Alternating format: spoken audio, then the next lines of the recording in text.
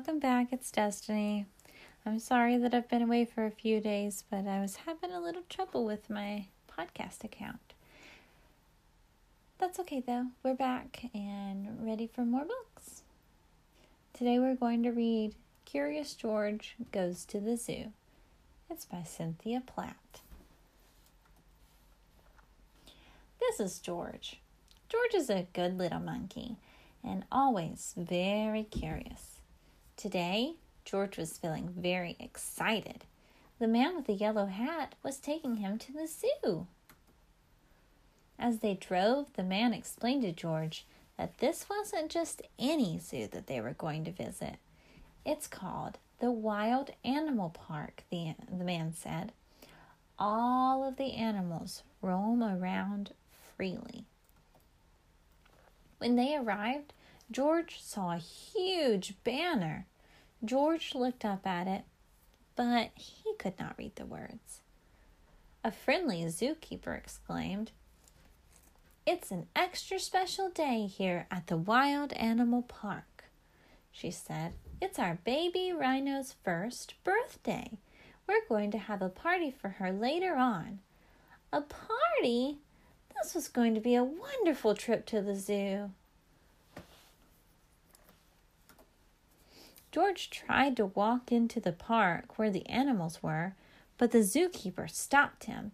"You can't walk in there," she said. "To explore this zoo, you have to ride in one of our special cars." She pointed to the huge car that had no roof on it. Oh my! What fun this was going to be! George and his friend climbed on board and the car drove into the park.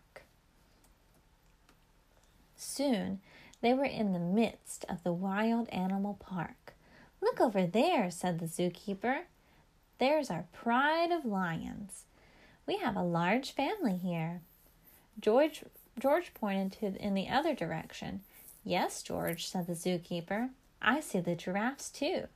Their tall necks help them to eat the leaves from the treetops. And there were 2 ostriches running this way." George was happy to be seeing so many amazing animals.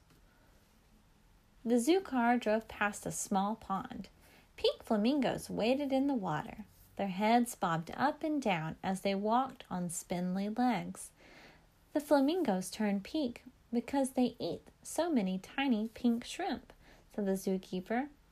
But George wasn't listening. He had never seen flamingos before, and he was just so curious about how those flamingos were moving. He leaned out the back of the zoo car as far as he could to take a look. But then, oh no! What happened? First, George lost his balance, and then he fell, kerplunk, right out of the zoo car. His friend hadn't noticed that he had fallen. George ran as quickly as his little monkey legs could take him towards the pond.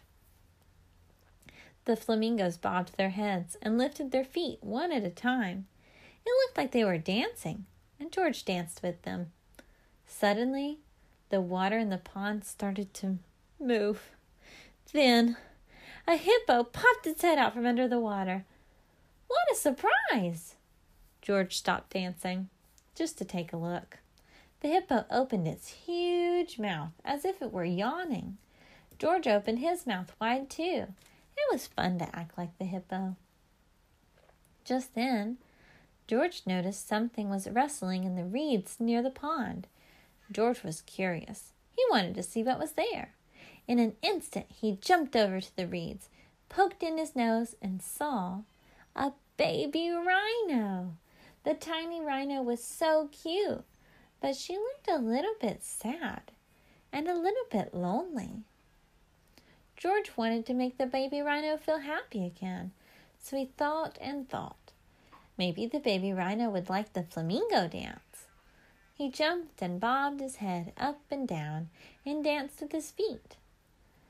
The baby rhino peeked her head out of the reeds so that she could watch, and George danced more. The rhino walked out of the reeds. She was curious too. They were having so much fun that George didn't even notice what was behind him. The zookeeper stomped over to George. She did not look very happy. The man with the yellow hat was running behind her. "You are a naughty little monkey," said the zookeeper. "You were supposed to stay in the car. You and your friend will have to go now." George walked over to the man's side. He waved goodbye to the baby rhino. The man and the zookeeper turned to see whom George was waving to. "The baby rhino. We've been looking for her all day," said the zookeeper. "She got separated from her mother." George was glad to see the zookeeper looking happy again. He and the man started walking toward the exit. The zookeeper ran to stop them. "Thank you for finding our baby rhino, George, and just in time for her birthday party. Will you join us for some cake?" George jumped with glee. He had forgotten all about the party, and he did love cake. The man and George followed the zookeeper and the baby rhino back to the zoo headquarters. The rhino's mother was waiting there for her. The zookeeper brought out a special birthday cake that was shaped like a rhino. George had never seen a cake like that before. "You can have the very first piece, George," said the zookeeper. "I also have a special treat just for you." And she placed a bunch of bananas right in front of him. George was so happy to have a tasty banana, but he saved some room for cake too. The end. I hope that you enjoyed this story about Curious George and that you come back for more stories in the future. Thanks for listening. Have a great day. Bye.